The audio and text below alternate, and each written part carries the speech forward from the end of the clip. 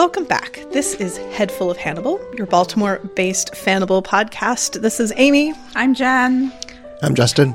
And we are here to talk about Hannibal, Season 3, Episode 7, Digestivo. That's probably the best pronunciation I've had in a while. Jen's most favorite. My comfort episode. Your comfort episode. Mine is Mizuruno. Because I'm all warm and cozy. Maybe I'm slightly more fucked up than you. I find comfort in my own angst. But, oh, my brain just went blank. That's okay. I'm having a little bit of a distracted day. So we are here eating delicious, thematic pigs in a blanket that Jen made. And what did you said you put brie and fig jam? Yeah, so it's two kinds of fig jam, because of course I had two kinds of fig jam just in my refrigerator. So it's like a cheese board kind of fig jam and brie, and then little smokies, and then, you know, whatever those Pillsbury roll things are. Crescent rolls. And then God bless crescent roll. You take the thinner version of the fig jam and use it as a glaze, and then put some little salt sprinkles on top. It's real good. We're having it. I had some maple mustard, so we're having it with that. Right. And it is a savory sweet delight. Yeah. It's really good. And we're drinking, I don't think this had a name. Oh, it was just called a cider mule. We were trying to think of drinks and decided to go for fall because it's been fucking gorgeous in Baltimore for like weeks and weeks. It is amazing. Yeah. And it is apple vodka, pardon me, lime juice, hard cider, and a twist of lime. And I don't know if I'm missing anything else, but it's nice. It's kind of refreshing. Not too sweet. And Jen and I are having it in proper mule mugs. Sorry, Justin, you had to drink it out of a regular glass. I'm okay. You live. Now you own apple vodka. Yes. And we also have the accidental half gallon of caramel cider. Yeah. Oh, wow. Yeah. What's that about? Justin bought cider and it was caramel flavored. I was running out the door as the recipe got posted. It's like, I'll be helpful and pick up ginger beer. I was like, oh, it's a cider drink. We don't have any cider. I'll pick up cider. I grabbed a jug of cider, and it turns out it's caramel cider. But like non-alcoholic. Yeah, he thought it was non-alcoholic cider, but it was hard. Oh, that's the other thing. There's ginger beer in this. We use Gosling's, my favorite. So, yeah, I'm feeling extra fall-y. I put the fall tablecloth down. Let's get cozy, bitches. You're wearing your lumberjack shirt? I'm wearing a lumberjack shirt. My lumberjack boyfriend shirt from our troop. Yeah, like you've actually chopped wood in or carried wood. Yes. Chopped wood, started carry fire. Water, start a fire, something like that. So I actually have a bunch of links and stuff I've been collecting.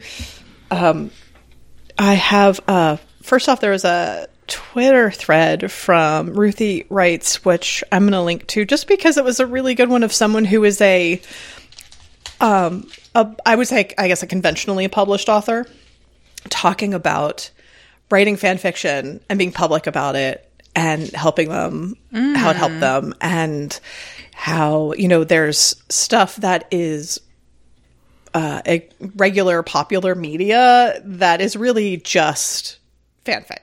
And, and mentioned that, like, Marvel movies are just fanfic of the comic books. Absolutely. It's just taken more seriously because historically it's been done by guys. Yeah. I mean, let's be honest. Yeah. And there's some money to be made in it. So it's more serious than the stuff people do for free. Yeah. Although, I mean, hopefully they're figuring out that there's money to be made in, like, other kinds of fanfic, too. Yeah, but it was just a nice, I like every time someone's like, oh yeah, I'm an author and I write fanfic. I think it was Cora Harrington, the lingerie addict. I think she said that she's written fanfic, but she wouldn't give her name. And I definitely, like, she catches enough crap from people online that I could see wanting to keep that quiet. Like, a couple of people I follow, her and Aja Barber, and I think it's Lake and the Stylist, have all been talking a lot about Shein and the hauls and everything and fast fashion, and they're just getting they're all getting pushback. And as, you know, women who are talking about this, as Black women talking about this, like they're just getting a lot of crap. And it's stupid. Sucks. Yeah. Yeah. People quit being assholes. As we sit here and talk about Hannibal, who's really an asshole. But he's our asshole. Yeah. That's what we love him for. Our little meow meow. He's consistent. He points that out in the episode. He does not deny it, and he is what he is. It's like, I'll do it. Fine, whatever. Particularly in this episode. Yeah, he's It'll be really good for you. A superhero in this episode. Yeah. Come on. Next up, people may have seen it, but if not, there'll be a link to the GQ Mads Mikkelsen Guide to Dressing in Your 50s, which is going along, and you're like, suits, yep, not dressing like you're an old person. Yep, that's good. Have these shirts in certain ways. They fail to mention that they never fit properly, but different kinds of shirts. The struggling buttons. And then the last one, which gave me pause, which was retro sportswear is never a bad idea. He sometimes wears color, too. This mint green polo with contrast piping and blue tracksuit jacket layered over the top is not the kind of thing we associate with the king of menacing minimalism, which makes it all the more powerful. And I'm like, have you seen the tracksuits that man wears? They should have done like a realistic GQ thing where it's just like him hanging out, smoking a cigarette with his iPods and just like wearing a tracksuit. The same tracksuit for like the last 3 days. What about slip-on Skechers? What's that? What about the slip-on Skechers? Oh, the slip-on Skechers. Whoa. I just forgot the name of the podcast. We know what you did. Then We Know What You Did film podcast, which I think I've mentioned, but if I have not, is fucking brilliant. They're our best friends. They just don't know it yet. Yeah. They're our best friends from afar. Talk about how Tom Selleck is the new Wilford Brimley. Oh my God. Who Danielle keeps calling Wilfie Brims. Which I sent to our friend Tim because he calls Crimson Peak Crimmy Peaks. Crimmy Peaks. And talks about like, you've hit that transition into being like the old person when you're wearing the slip-on Skechers. Oh no. I'm taking notes because that sounds great for dog walking shoes. Yeah, they're exactly what you need. Yeah. I know you've resisted them. They are exactly what you need, but it's just a beautiful, brilliant rant. I love them. I highly recommend this podcast, not only for their movie discussions, but also because it's 2 Gen X women just going on about things also, and it is brilliant. I love them. There was a Twitter thread from, I'm trying to read, WLVIOD. I don't know what that is. I'll link to it, where it was a Hannibal Kim Porsche crossover tweet. Is Hannibal the dude who eats actual meat? Trademark. If so, then yes, Kim equals Hannibal. And there's some back and forth. And if I remember correctly, Hannibal is shipped with a grouchy policeman. I see Shay as more of a happier version of BBC Watson, but next tweet. Hannibal's canonical ship, if we're talking NVC Hannibal, which we are, is a puppyish younger man who is vulnerable and whom he manipulates horrifically and who eventually bites back. So, like, I'm just saying. Yeah. Yeah. Then on Twitter, Faye Burner said, I love Hannibal because every episode is like, they find 17 bodies hanging from a telephone wire. Will, the killer craved connection. Hannibal, or Will, is it you that craves connection as the world spins ever further beyond your grasp? The head of the FBI. This is great, guys.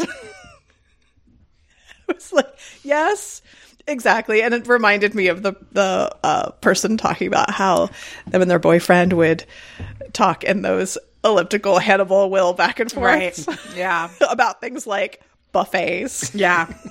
Just be at the buffet talking about 3 bean salads. Yeah. Man, I was saying to just now, or I was saying earlier, I have a lot of Twitter links. Wild Hack tweet, it's only queer baiting if my personal OTP doesn't work out. Otherwise, it's just sparkling homoerotic foreshadowing. Which is like everything I'm watching recently. Every TV show. Well, except for Interview with the Vampire is just straight up. Oh, yeah. I mean, everything I've been watching recently is gay. And I need to catch up on my Interview. I've needed less serious TV lately, so which is actually not really happening. I keep thinking I'm watching something less serious, and I'm wrong. We stumbled on, Jen brought this to the table, the Yowie Shelf podcast. Oh, yeah. Because I just forgot their guest name. I did too. Well, they are an academic who's written a lot and done a lot of research around boy love. I will the history of boy love, especially in Japan. Yes, and I forget their name. Tom. Oh, I'm sorry, sir. Sorry, I'm trying to get this. Thomas Baldenet is a website under his name. Scholar of Japan, Asian queer culture. Who I'd seen kind of bopping around Twitter, and so I listened to it, and it was it was really great. Yeah. Actually, they talk about queer baiting. Yeah. And it's always fun to dip into a podcast about something I only know a little bit about, and other people are really into, and it's kind of fun to peek in on that. Yeah. So, that was good. I have 2 fic recs from Devereux's Disease. The first one is Tempo, which is about, I think it's just a one-shot about Hannibal teaching Will how to waltz. So it's like a dancing. Oh. And then there's a current one that just started. It is in progress, called A Clutch at Balance, and it is a fake dating. Fake dating. It's after the Alana Will kiss, and Hannibal suggests that maybe if Will was dating somebody and then they broke up, Alana would get off her ass. Oh. But I'm sure there's ulterior motives. But so I read the first. Maybe if you were fake dating me, we'd just suddenly really be dating. It'd be great. It makes it even funnier because it's like this renowned psychiatrist who's be like, so I think it's part of your treatment. Fake dating. You need to have a fake dating. How much am I paying you? Too much. On a more serious bent, the Betwixt the Sheets podcast had an episode about serial killers and misogyny. It was with the writer Hallie Rubenhold, who has written a book about the victims of Jack the Ripper. Because, as she says, when serial killers are being discussed, the emphasis is on the wrong thing. Yeah. It shouldn't be about them. Yeah. It should be about the people. And, she wanted to write about these women because she's like, these were people. They're not just to their death. They were fully realized people. Yeah. So I'm going to try to look up her books. It was really great. It really points out in the true crime genre, I'm like, yeah. I know there's been a lot of talk about this with the Dahmer show. Yes. And who, what the narrative is and who it focuses on, how it is taken by family and survivors and friends. Well, in the Dahmer case, you've had family of the victims come out recently and before recently and say, we don't want this. We don't want this. We don't want him to be some anti-hero and glorify his stuff, and we don't want to see those crimes reenacted. And it's nobody cares. Yeah. And I'm always like, why do you need another one of these out there? What? Why? We know what happened. Why does it need to happen to be doing this again? Yeah. And it's all definitely sensationalized. And there's, the big Hollywood actor playing the serial killer. And so there's nothing but sensationalized stuff, which is just so, I don't know. If you really feel like you have to tell the story, then definitely tell the story from the victims and families of the victim. If you really feel like this is the thing you're drawn to talking about. But as we talk about a show about serial killers, which is for me the very much like the separating the what really happens and the fiction. Yeah. Like the two of those. I mean, Hannibal is complete fantasy on so many levels. And I think that's the reason why a lot of people who are into true crime, or some of the people I've talked about who are into true crime, don't get Hannibal because they want that sort of like the cops are figuring it out and what's the story behind, that kind of thing. And you don't get that from Hannibal at all. No. Which is why I like it, because it is completely fictional. There's no tidy resolution. Never. It's more mythical. I feel like Hannibal kind of taps into to like almost like weird wish fulfillment. Like the whole he does stuff to rude people. I'm like, I wish I could do shit to rude people. Maybe not quite this level, but it is that little like, you have those thoughts. I think if you don't have those thoughts, you might be lying. Absolutely. So there's just that. And then it's also like how it's presented, how it's filmed. It's a whole package. Yeah. But yeah, the true crime stuff. And I was really fascinated with true crime when I was younger. But it's also, I'm like, your entertainment is based on the suffering of other people. Yeah. And I feel the same way sometimes about like ghost hunters and things like that. And ghost stories where I'm like, so you're ghost hunting on something and you're like, somebody was murdered here. Somebody was this here. This person tortured these people. And I'm like, so if you believe in this, then you're saying that like this hobby that I have is rooted in the pain and suffering of other people. I could go on a whole hour rant about ghost hunters and that bullshit. Put a pin in that for after we wrap this all up and we just talk about shit for an hour. I can't even. But yeah, it is the same. It's similar. And I do enjoy some true crime stuff. I did not watch the Dahmer thing, and I won't watch any of that stuff. I read Helter Skelter and loved that book, but that was really like a deep dive into the legal case around it, what the police did around it, that kind of thing. And that's fascinating from a psychological perspective. I still think we need that kind of stuff. But yeah, it's just one of those things. Like you can either feel it or not when it feels too exploitative. Yeah. Exploitative. Yeah. Yeah. And it's, what was I going to say? I can't remember. I mean, it is, I think, they say people like it because there's sort of that there by the grace of God go I kind of thing of, on the other hand, I think it makes people really paranoid because folks are like, I like to, watch it because it's not happening to me, but maybe it could happen to me. So now I'm being really careful. And I'm like, well, careful's you with like a Ring camera that is, and then you calling the cops about some random black man walking by. And, like that's not the solution. And possibly your footage being handed over to police and stuff. I like really think about how these things are working on you. Yeah, the conversation like never goes to community care and like how are we producing folks like this anyways, and why do they get outside of any sort of community so far that they can isolate themselves and then get in like do this.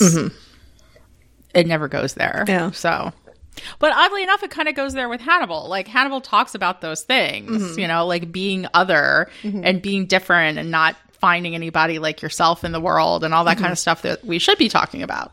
Yep. So anyway, there we go. That's where we stand right now. Let's see. Oh, and my last link that I had was Frockflix in the last week or so. I did their MCM. It's on Mondays. I don't know if that stands for Man Candy Mondays, but they've also had women. Really? I think they had Emma Thompson once, which side note, Bud, it's okay. Emma Thompson's recent, I think they had like a night in honor of Alan Rickman. And they were talking about how the excerpts from his journals were published in The Guardian or something like that. I recommend reading it. It's in 2 parts. I've only read the first part. He is a very keen observer. He has a very excellent way with words. just cuts to the bone on things. But just, it was like, as a friend of his, just the way she talked about him was amazing. And also just the way she talked, because, you know, she's trained in how to talk like this. And she made it both like, it was incredibly like professional and kind of dramatic in a way, but also very personal. So I really recommend that. But Frogflix did their MCM on Mads. They talked about his, you know, they just do a little like blurb about the historical film and then pictures of the outfits. But I know that I remember a lot of the comments were like, hell yeah, you know, just like, looks so good in this or that or whatever. And so it's just nice to see it all laid out like that. I did see that. All of his gorgeous yep looks that he's done. So good.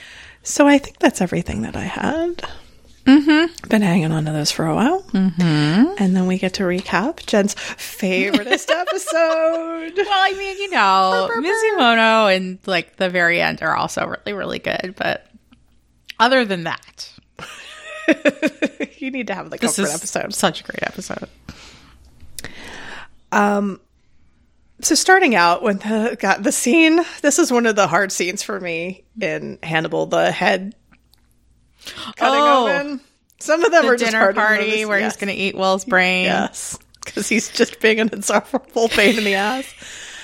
He's just sad baby. This will make me less sad. It makes us sad. If I take my crush and rip his brain open and eat it in front of him. And then they are surprise. It's the Policia. No. It's the Policia that has been paid off by Mason to find them. And I said, I wondered if, like, you know, Hannibal has this almost supernatural ability to know things. And I really wonder, like, he's so focused on Will that he doesn't even realize what's happening. I was watching it this time and I was like, oh, Hannibal just kind of like gave up. Whereas you know, we've already seen him in combat situations where he probably could have fought back, but he gave up. And I think he gave up because Will's incapacitated. And even though he's about to eat Will's brain, he's like, does it kind of just to save them both. And he knows that like they're probably going to the farm. So they'll have other like means to get out later. Yeah. Like he probably could have fought and gotten away on his own. Right. He would have left Will. Yeah, he definitely could have gotten away on his own, but he just goes to his knees and puts his hands behind his head to get out of there with Will, basically, which is really interesting to me. It bookends the episode. Yeah, it does. As it starts, so it ends. Yeah. Both times he gives up to the police to be closer to Will, as close as he can get. Yep. I was loving that moment of badass Chiyo. Yeah. I wish we had more of her in the series. I wish we had like the backstory more. I want her motivations. Yeah. Because I said it later, like when she is leaving at the end, and it's just the thing where I'm like, you don't know, like, why is she here? And what is the draw? And why does she care? They hint about stuff, but they never get to it. So yeah. Need her back. Justin was pointing out how everybody walks like a model in this episode, and I was like, I think she actually is a model. I'm sure she's done modeling. Yeah. It's just that model step, like one foot in front of the other, a little bit sway. Yeah. And then the clothes are so tailored and perfect. Like her collar and everything is just like... I haven't pinpointed it, but they handle guns very differently in the show. Like, they don't really show them that much. They're not fetishized at all. They're there, and they have, like, everything you know about guns, but they're not like they're not symbolic pieces. Yeah, they're not all like pew pew pew. Well, it's a little more with knives in this show. Well, yeah, and after watching Kim Porsche, where they're like throwing guns around, and I'm like, dude, even just watching that, knowing their props still makes me uncomfortable. Oh yeah, because you can still kill somebody with a prop gun. Yeah, it's happened. Yeah, Recently. it makes me very nervous. Recently, yeah, it makes me very nervous to see them run around with guns. That's why I hate Stray Kids videos lately. They've been like pointing guns at each other in their own head. I'm like, stop! Yeah. Don't do that! No, it's bad news. And there's always in fics people tucking a gun into the back of their pants. I'm like, you're gonna shoot your ass. Yeah. Yeah, I do appreciate, like, there's guns in Hannibal, but not, like, a ton of guns. I agree. Yeah. They're sort of seen as, like, I guess if you have to, you can shoot somebody. But why would you do that when you can... There's so many more So many great ways to kill someone. Intimate ways to kill someone and hurt them. Yep. And I like at the end of this how this scene, like, Jack, it's like nothing touches him anymore. He's just like... He's rolling with it. Here we go. Like, this is it. Fuck my life. Yeah. He doesn't actually even believe that anything's happening anymore. I know. Like, yeah, sure. We arrest you. Great. Yeah, like he's just seen so much shit at this point. It's completely disassociated. Yeah. He's like, I don't care. Here they are with them again. Now they're gone. Now I got to find him again. It'll happen eventually.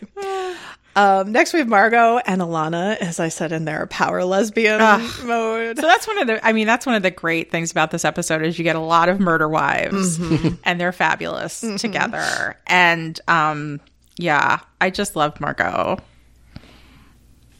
Yeah. And her outfits. I love that gold top. It's so good. I'm like, oh God. And as I said to Justin, I'm like, she's that pretty in real life. She really is. And she's tiny too. Yeah. I was noting, God, Mason. I'm kind of glad he's gone. I mean, he's a great villain. Yeah. But I'm glad he's gone because he's so fucking disgusting. Yeah, he's gross. But I was just like the styling on him in this episode, like the way his hair is like sticking up and everything was totally he just looks like somebody's angry, ranting grandpa. Yeah. Who's totally no hold on reality. So out there. And this part where he's when he's comparing, he was talking about the pigs and then he's comparing Hannibal to a pig and then he sticks him with the knife and all. I was like, I wonder if that really like pissed the shit out of Hannibal because of the way he views people. Yeah. Like it was a very good way to turn it back on him. But yeah, just this whole thing of like the back and forth here. I was like, oh wait, I'm trying to read my note. That doesn't make any sense. Take a drink. Just skip it. That's our drinking game. Can't read my note. Yeah, can't read my note. Take a shot. Okay, I'll skip ahead then. The dinner scene. I love it. So yeah, I mean, when Will bites his cheek off, that's like up there in my top 5 power couple moments. Like with the hand bandaging and the obvious other ones. But I love it so much because like Will does it and then he immediately looks at Hannibal. Like, did I do a good job? Am I a good boy? And Hannibal gets this like, please smile on his face. Like, well, and it's like it's so visceral and like kind of like wild. That's like a wild way to, and because Hannibal's sitting there looking incredibly pleased with himself through the entire thing. He's like looking around like, this is interesting, this is novel, this, like he's curious what's going to happen, which it probably is in a way because he's like, well, something's happening. I'm not bored anymore. Yeah, he's like, something exciting is happening. And as Alana points out, that he's always playing the game. And I like how it I like how it destroys, like, Cordella's, like I said, is sometimes shown as like this inferior version of Hannibal, and how he's talking about food and stuff and being all refined, and then as soon as Will bites him, it's like that's gone. Right. He's real pissed. Yeah. Yeah, I mean, that Will does that is just, it's shocking on so many levels, but also because we've seen Will so reserved throughout the season until then, and so, like, not himself, and he's going through his own sort of breakup sadness. And then to see that kind of violence from him is just really fabulous. And you can tell that Hannibal's really pleased, too. I like the fact Hannibal's also the only one eating anything. He's sitting there like, doodly-doo, trying this out. He's like, look at all these people trying to be me. Yes. Yeah. But I was like, it is like a good, I think it's like a hint of how Hannibal and Will together would deal with someone. Like, it's kind of like almost like the good cop, bad cop routine. Yeah. Oh, yeah. And it's definitely like sort of a little like, okay, this is how they're going to take down the Red Dragon, too. Like, you see that viciousness come out in both of them. So you see like a little bit of it in Will. And it's also just because Mason is just going on and on and on about his whole theory about how he's so awesome because he's the apex predator, wherever he's going to like eat everybody and blah, blah, blah, blah, blah. And he's just like fronting. He can't. He's not that guy. We know that. And like that Will does that as like a little bit of, it's definitely a power couple. Like, no, you're fucking playing with like lions and you're gonna die. Yeah, I love it. Well, it's also the thing, I like the fact that like the only reason Mason can do anything is because he has so much money. Right. Like, he buys everything that he needs. And the disrespect for that, the way that like people can get around that and get the upper hand, like, I really liked it. Because that is the thing. He just holds money over everybody. Even the stuff of like Margot, you know, it's the whole thing of, you know, if Mason dies without an heir, everything goes to the Southern Baptist Convention. Yeah. And she still cares about everything. Yeah. Like, she doesn't just walk away. She isn't like, well, you know what? Then I'll just go get a job to do stuff. She still puts up with it for the fortune. But yeah, I like he thinks he's so powerful and he's not. I will say that the Will's delivery of the "you're going to eat him with my face" was so, like, I was like, all the shit that they've been through, and that's the thing where he's like, "You're gonna do what? Wait a minute." Can we just back up for a second here? I don't quite get this. Now that's camp. Thank you, Brian Fuller. Yes. But yeah, I'd wondered, like I said, with Cordell, like, Hannibal's looking at him, and I was like, I wonder if Hannibal would have enjoyed his company to a point in a different situation. Oh, Mason Verger? No, Cordell. Oh, Cordell. Like, I don't think he would have seen him as an equal, because that's only Will. But he does seem to be sort of like, oh, like, you kind of get some of this shit. Right. A little bit. Yeah. Yeah. I know. Cordell is, he's awful. I know. It's the fact that he, like, he's gross. I told Justin I ended up having a weird search thing, because when Mason is talking about having taken Margot's ovaries and transplant, like, put them into a surrogate and stuff. Yeah. Well, at first I had to go look. I was like, do they do ovary transplants? They do. But I was also thinking, like, would it have been effective? I don't know if that's like with egg harvesting, where you have to go on all the hormones to like get everything going and primed and all that. Like, if he just took them at the opportunity that he had, would it have, like, would they have even been useful? Right. I am not a doctor or a biologist. I don't know. But I had a moment where I was like, oh, could that really happen? I have to go look this up online. And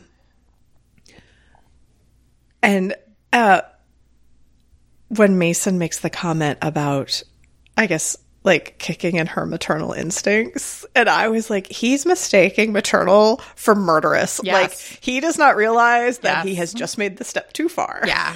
Yeah. And I mean, Margot, God, she's so good at this, like, portraying this sort of like completely disassociated from all the trauma that she's been through her entire life.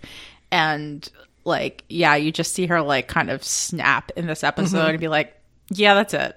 Like, now that I have a partner that I know has my back, like, that's it. Well, I mean, it's everything coming together, like the partner, and then that they have Hannibal that they can weaponize as well. It's well, she's been really isolated too. Like if you think about it, really by herself, and like having, you said having somebody on her side, and somebody who's like her. Yeah, because Ilana is in her way like pretty ruthless. I noted I like how Ilana's in black and white through this whole episode. Oh, that's so nice. Yeah, that she's like kind of in that middle place. I mean, I think she still is like, I want to be a good person, but she's not in a position to be a good person. She just shoots, like straight up shoots the guard. I know. I was like, go. Like, damn. At that point, you're like, you know what? This dude sucks. Like, fuck all these people. We got to get the fuck out of here.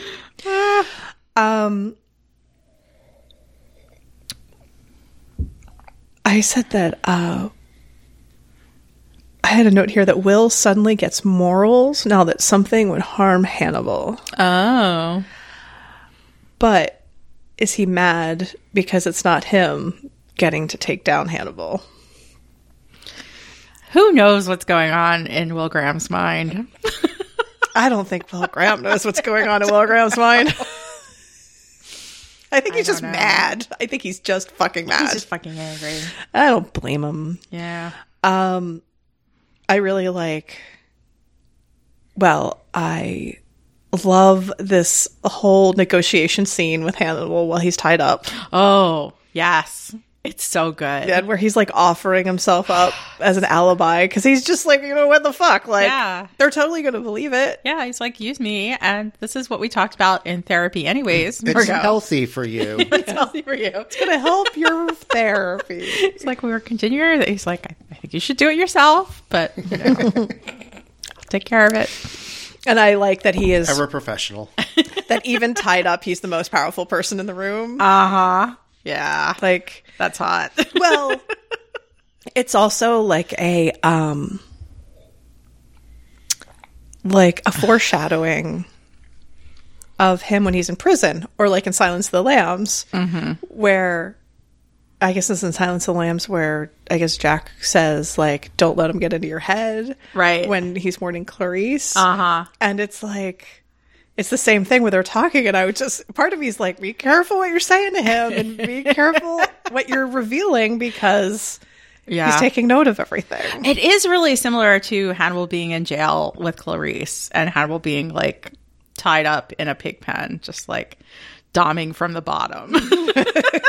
Yep. I was thinking of such a power move, saying, you don't even have to cut me down, just get my hand free. Yeah. It's like, that's all I need. Yeah. Just one. Self-contained. And I particularly love the shot when Ilana opens up the gate and is like down as the two of them on either side. Just like, it's the thing. I'm like, at this point, Ilana is just like, nothing to fucking lose. Yeah. And I think it's really sweet that she's still like, please save Will. Just promise me that you'll save Will. I'm like, aw. Everybody still thinks that. I don't know. That he's also a little meow meow. I don't know. I think so. She's like, please save my little meow meow. Will is the littlest meow meow. He would resent that because does he even like cats? I know. Who knows?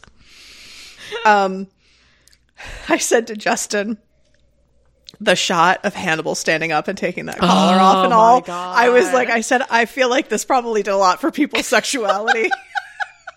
Well, and now when I see it, all I can think about is the con where Scott Thompson and Aaron Abrams, like somebody brought that collar because they won it on the auction, the prop auction, and they brought it to the con and they put it on Scott, and he was kneeling down, and Aaron was like,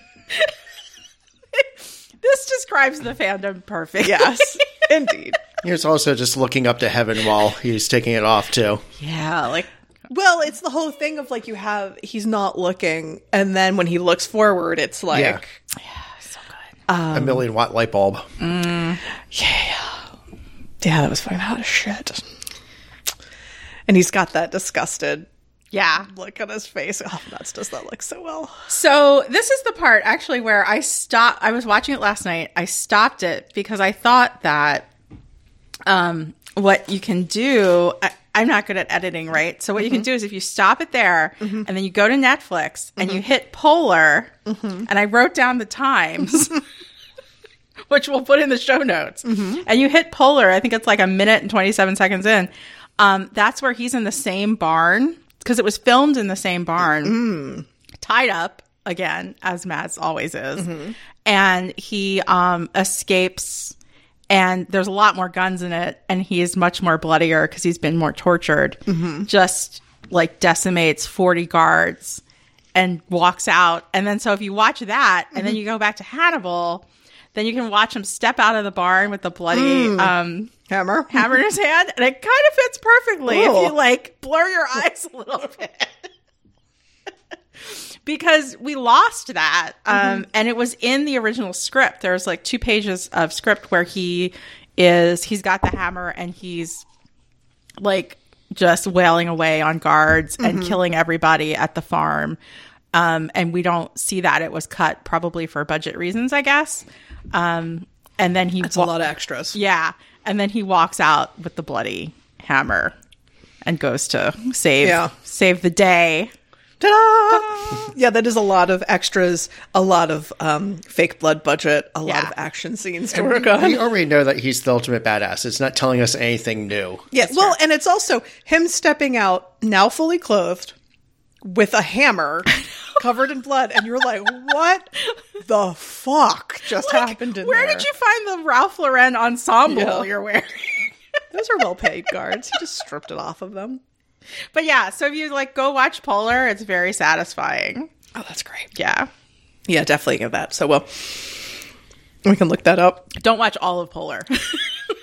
We saw that one together, right? We watched it. Yeah. It's a little... Folks, the dog ties. Some parts are good, some parts not so good. He does look hot as shit, though. He does look hot as shit. I don't quite remember, I think it was right at that point or right around this section that I noticed that the bull roar sound is back.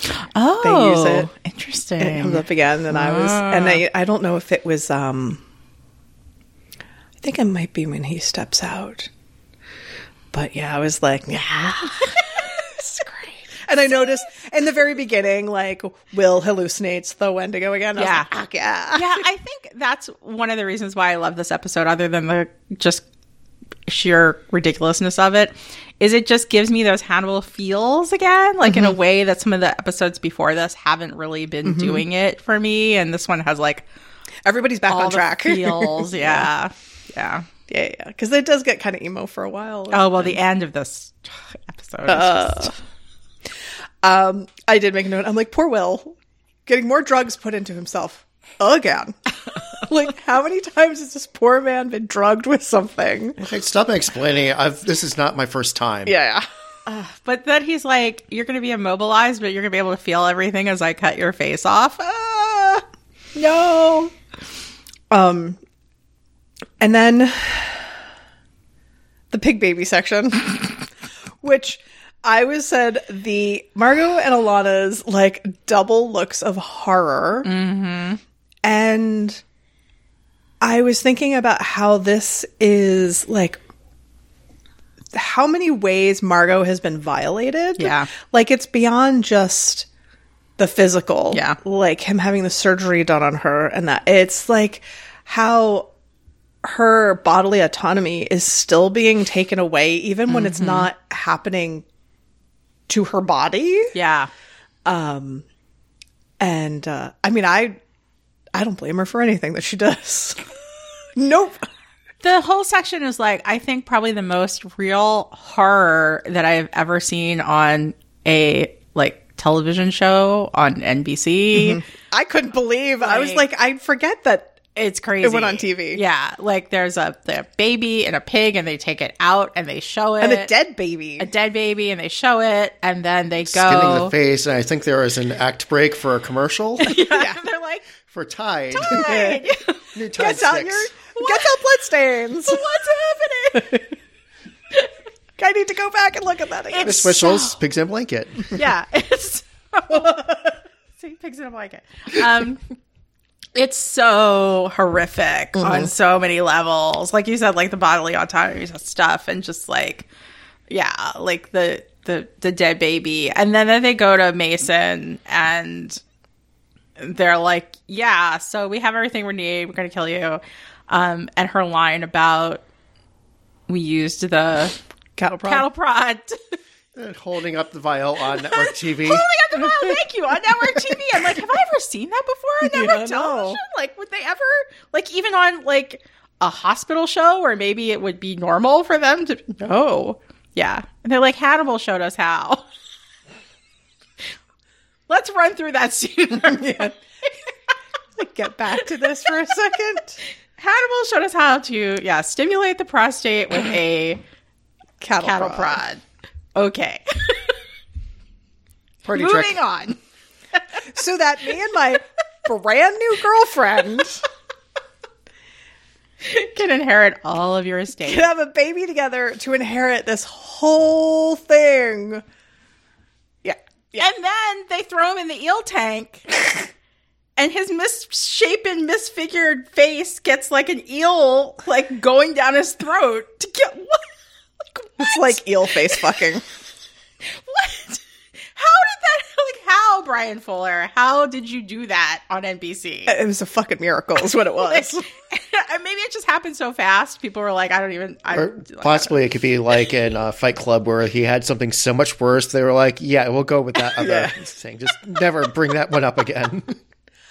Well, and I noticed in this that when Margot pushes him into the eel pool. Yeah. I mean, he has the gun. Mm-hmm. She thinks he's going to shoot Alana. So she pushes him. The gun goes off and shatters the glass. And he ends up falling into the eel pool. Mm. And it is the thing of like, Hannibal had been like, you need to kill him.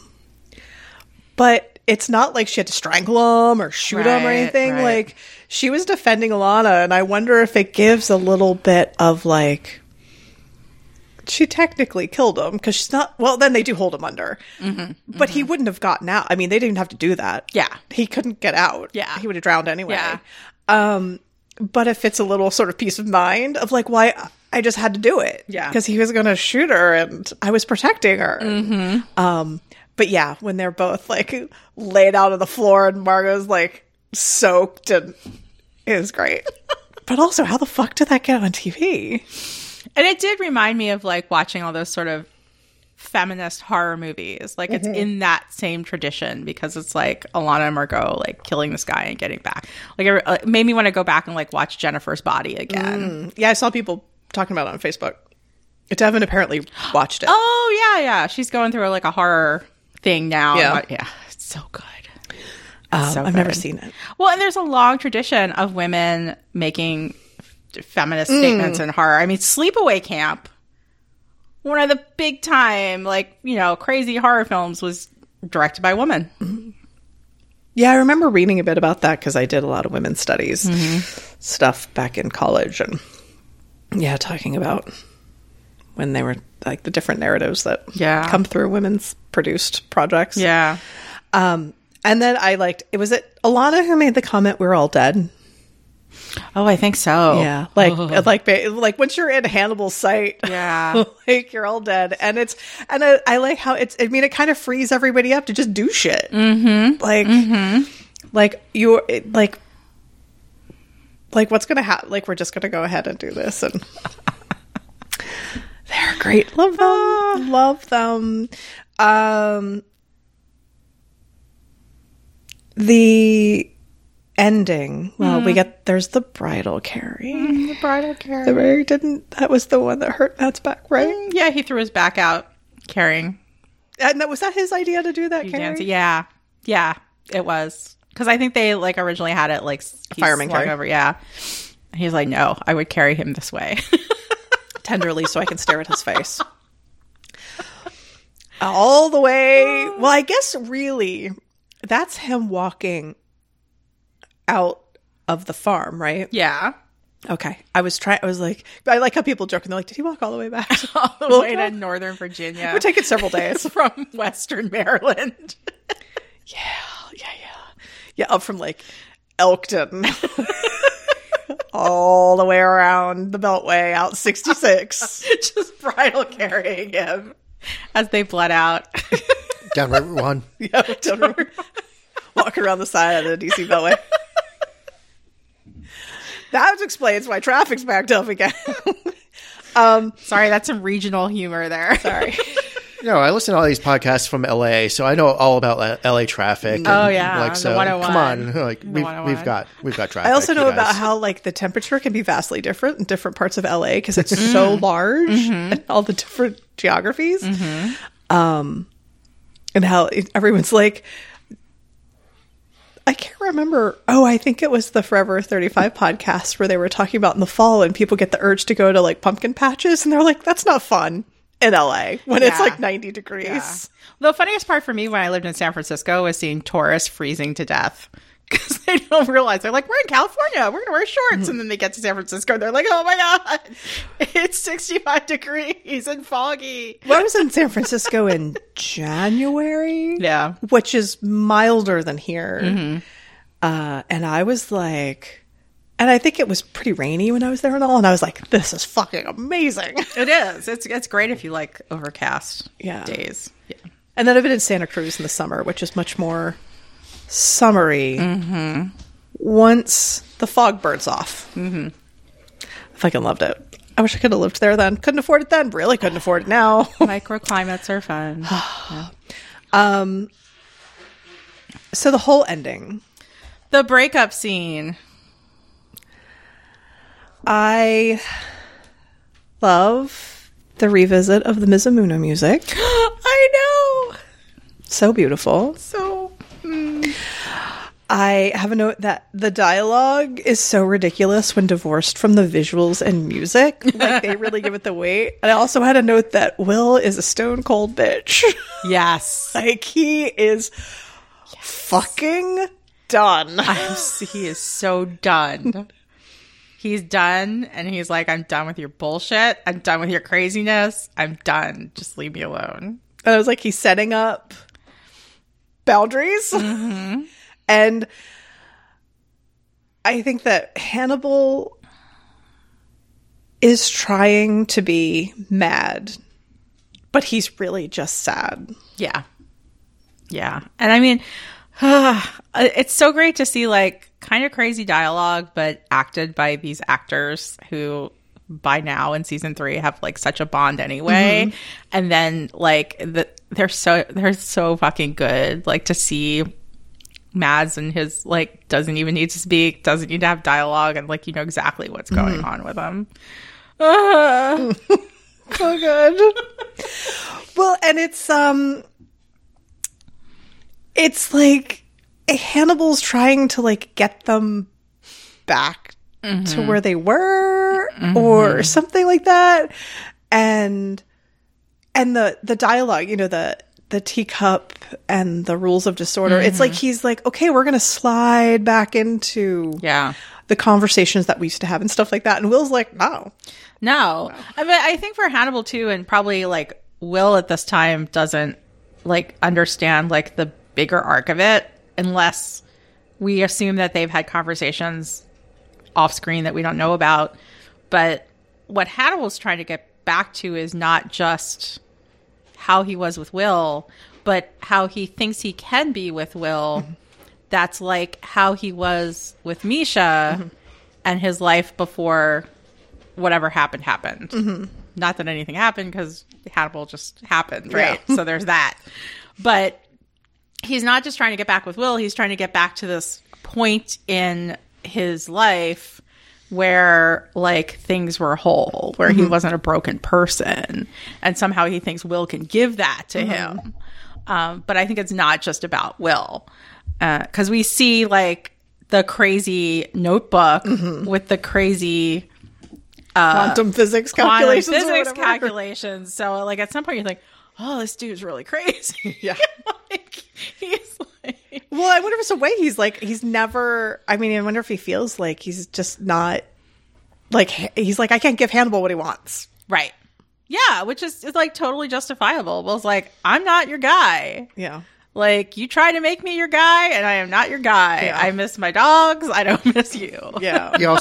He's also wearing his glasses again, so his defenses are up. Mm-hmm. Yeah, because I don't think he's wearing them when he's in bed, but when he walks out the front door, he's wearing them. Wow. And I was like, good call, Justin. I noticed Very that good too. Call. Because I was like, he hasn't worn them. Yeah. I don't think this whole season. Yeah. So, and I had a tweet that I captured from Will Graham's Boxers, who mentions that this scene, you have to assume that not only did Hannibal carry him back, but then like took his clothes off, bathed him, dressed his wounds, put clothes back on him, put him in bed, like watched him sleeping. It's been a good 24 hours. Yeah. Had time to like build himself a whole narrative about how things are going to go and a story. Yeah. And... So like when you think about all that, you're like, oh my God. Yeah. Hannibal. You're a fucking mess. Eventually the cops show up and I was like, I'm sorry. I would think as soon as Jack was like, well, they've gone back to Maryland, they would have somebody staking out Will's house. Right. But Mason did say in the beginning of the episode something about how he had said he had told the Italian police that that Jack Crawford was like harassing him and doing all stuff. So I think they put that in there to say like Jack might have been delayed from getting out of the country to do anything about it. I guess. I mean, I thought he would have gotten on the phone. Yeah, he could have called the FBI and been like, hey, Hannibal and Will have disappeared. I'm pretty sure they're headed to Maryland in some capacity, and you might want to start. Yeah, so I think, there was that little blurb about, like, Jack Crawford's been delayed, and then they're never going to get a search warrant on the farm because of Mason's connections, political and police-wise. So I think that was put in there to kind of, like, say, yeah, you're not going to see the police till later. Well, and if you think about it, the whole bit... Everything that happens at Muskrat Farm is like within 24 hours. I think. Yeah. Like it feels like they've got Hannibal for a while and all this shit's happening, but it's really fast. Shit just goes down. It goes fucking down. But, well, I mean, in my last note says Hannibal is such a bitchy ex. But I have to say, like the little scene with him and Chio on the porch, I really don't like that they took that the between iron and silver quote, which is straight from one of the Hannibal books, and it's about Hannibal talking about Clarice because he's making a play on words with Starling and Sterling silver, and I like as a Hannibal Clarice shipper, I just really hate that they pulled that out and used it for somebody else. I'm like, no, don't do that. Yeah. Because Clarice also had like a little like burn mark from like one of the guns going off or something. So he was making this whole like allusion to like iron between iron and sterling and silver. And I was like, no, it doesn't work when you don't have the. Never mind. Yeah, whatever. Anyway, other than that, perfect.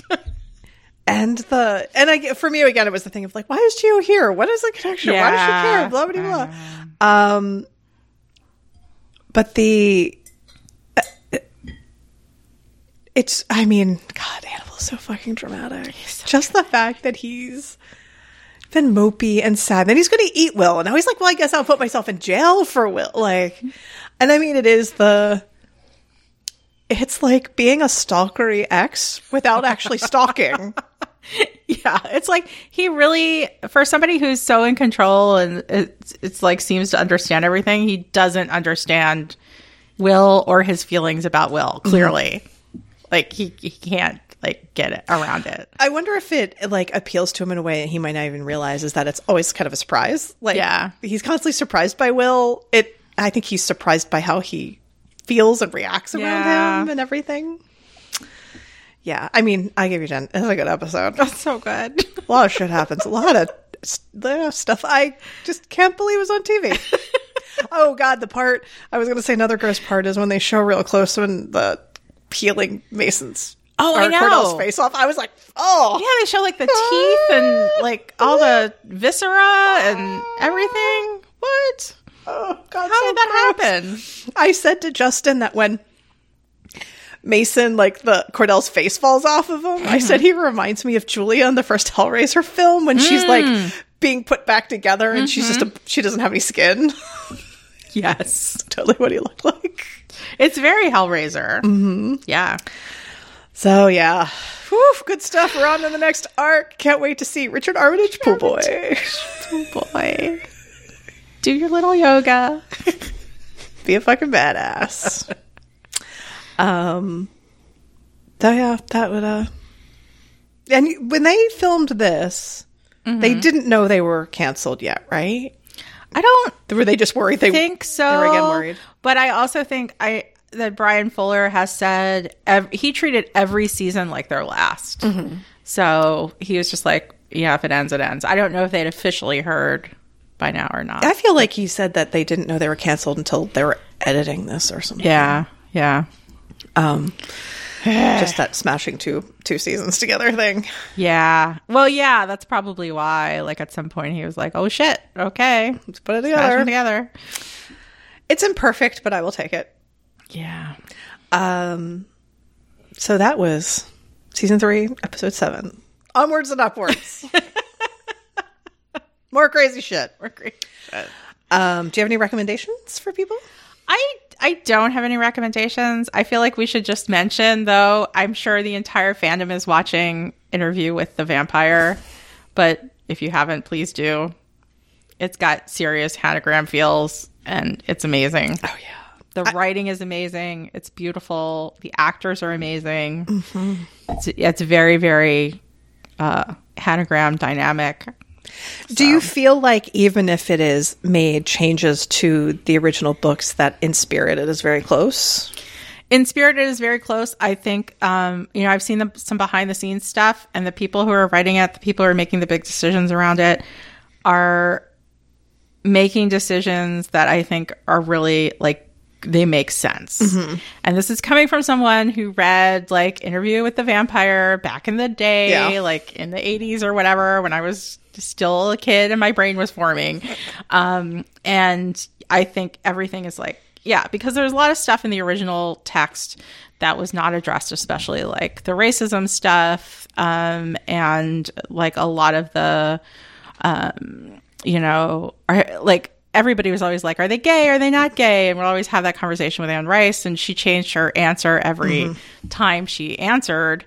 And now they're like canonically very much dealing with, they are gay, but they're also dealing with that like in the time history that they're put in, especially Louis, and like that he can't come out because of who he is and what time period he's living in. And it just adds extra flavor to it. Doesn't take away anything. It's fucking fabulous. And the guy who plays Lestat is like, he's amazing. I was really like, when I just saw pictures of him, I was like, I don't know. Me too. Because there's always, despite his power, in my head, a fairness to Lestat. And this guy is very kind of rugged in a way. But then I was like, oh shit, no, he's amazing. He gets it. He really, really gets it. Yeah. And I like how Louis is played as like, he has that sort of like, to me, Louis was always kind of a whiny bitch, honestly.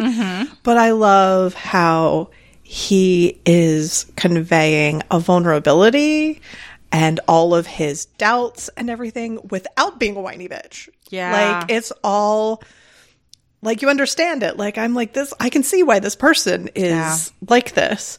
I know people were really kind of, and I was too, about the changing the time period and story details. And I said that I appreciate the fact that they are taking issues of racism like head on. Like, they're not ignoring it.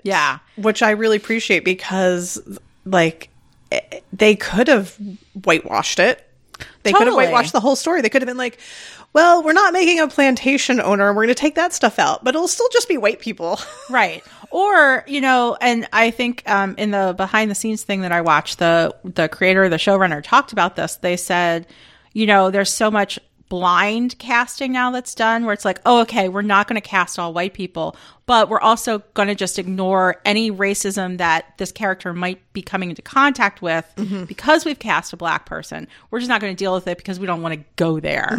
And they didn't want to do that. Like, they wanted to not only cast different colored folks, but then deal with what that would mean to the story. And I so appreciate that because it just adds extra flavor to have him be a Creole Black man. Well, and it doesn't, I mean, it's a text set in New Orleans. Yep. Like, if you ignored that, you'd be a fucking moron. Yeah. You would be an idiot. Yeah. I feel like, and I'm not super well traveled, but New Orleans and Detroit feel very similar to Baltimore and the, in some ways, about like our racial mix and how that's happened and how people treat it and how it happens like currently and stuff like that. Like, it just like, so if they had just blown it off, I'm like, they really dig into it. And I don't know what kind of mix the writer's room has. I haven't really researched it, but it feels like it's coming from some sort of experience or diversity. And even the way Lestat interacts with it, and he's like, because he's European and French and comes from this feudal French background and doesn't get it, and also is kind of pissed off at it. Like, you don't deserve to be treated like this, is really cool. Well, I was going to say that my recommendation, I mentioned already, is the Betwixt the Sheets podcast. This is going to have a point in a second.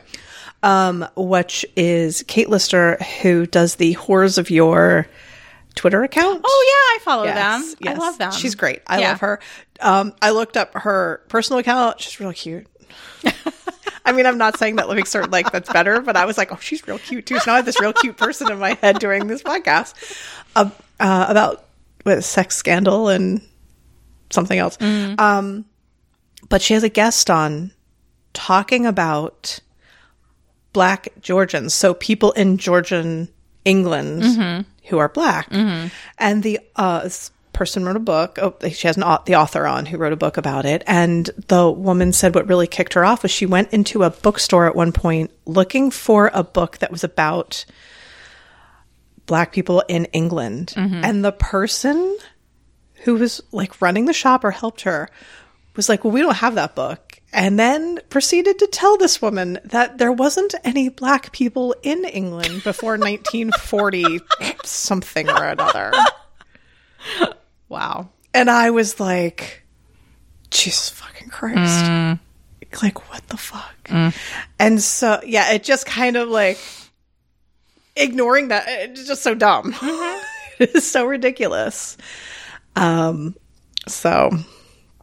Yeah, I'll give it. I have actually only watched the first 2 episodes. I need to sit down and watch some more. Yeah, you do. Yeah. Because also Hanagram adjacent is, they adopt preteen to save their marriage. They age up Claudia in this. Yeah, I think she's supposed to be like 15 or 16. Oh, maybe? So they've not only got someone who's eternally a child, but also eternally a child with raging hormones. Yes, and it's great. The Claudia they cast what is really great, and they have a whole sort of very domestic episode where they're trying to control her.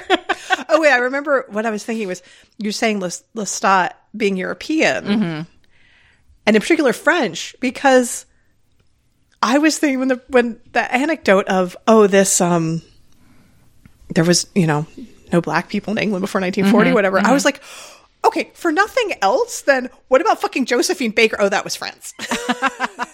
So I'm like, the French, I'm not saying they weren't racist. Oh, yeah. I mean, the French had huge slave trades. Yes, but I feel like they were a little more like, there's not just white people. And a little more kind of,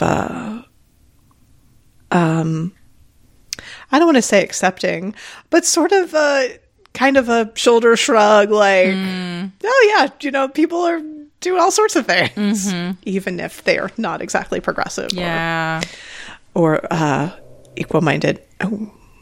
Mom Cat is mad that she did not get to have a pig in a blanket or to step in the mustard we've got on the table. How dare we? How dare we? So I think that's it. Justin, do you have anything? Not today. Okay. That's okay. Your head is like way ahead of where we are right now. Justin has a show to play tonight. And a show to play next week and a show to open 2 weeks after that. And a birthday to have in there too. I can't help that one. Yeah. What's going to happen? We're going to go out to dinner on it too. No, we're getting takeout. Yeah. Justin's birthday is on Halloween.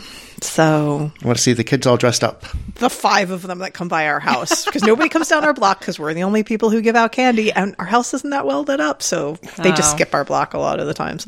The kids who do show up get fistfuls. I'm like, here, have a bunch. Wow. Go for it. I would gladly give a full-size candy bar to the little Freddie Mercury that came by that one time. Oh, wow. Little girl dressed up as Freddie Mercury. Awesome. Doing it perfectly. Wow. Yeah. We appreciate it. You need to have some hi, can we be friends with your parents? Yeah. Hello. Oh, and then, I told you about discovering the neighbor who's a K-pop fan. Yes. The librarian neighbor who's, we walk by their house with the dog every day. I'm happy for you. I haven't seen them yet. It's always good when you find somebody who can talk obsessive stuff with. And they're going to be at the same concert we're at next week. Yay! Yeah. And then there'll be more concerts in the future. Yay! A little bit of traveling. So I guess that's it. You can visit Headful of Hannibal at headfulofhannibal.com. That's where the show notes live. Headful of Hannibal on Tumblr, posting up the episodes, and that's it. And Instagram, have it updated. And Headful of Hannibal on Twitter, we occasionally retweet relevant things. Or you can email us at headfulofhannibal@gmail.com. So I think that's it. That's it. We'll be here next time with the beginning of the Red Dragon arc. Excellent. Awesome. And thank you for joining us. Bye. Bye.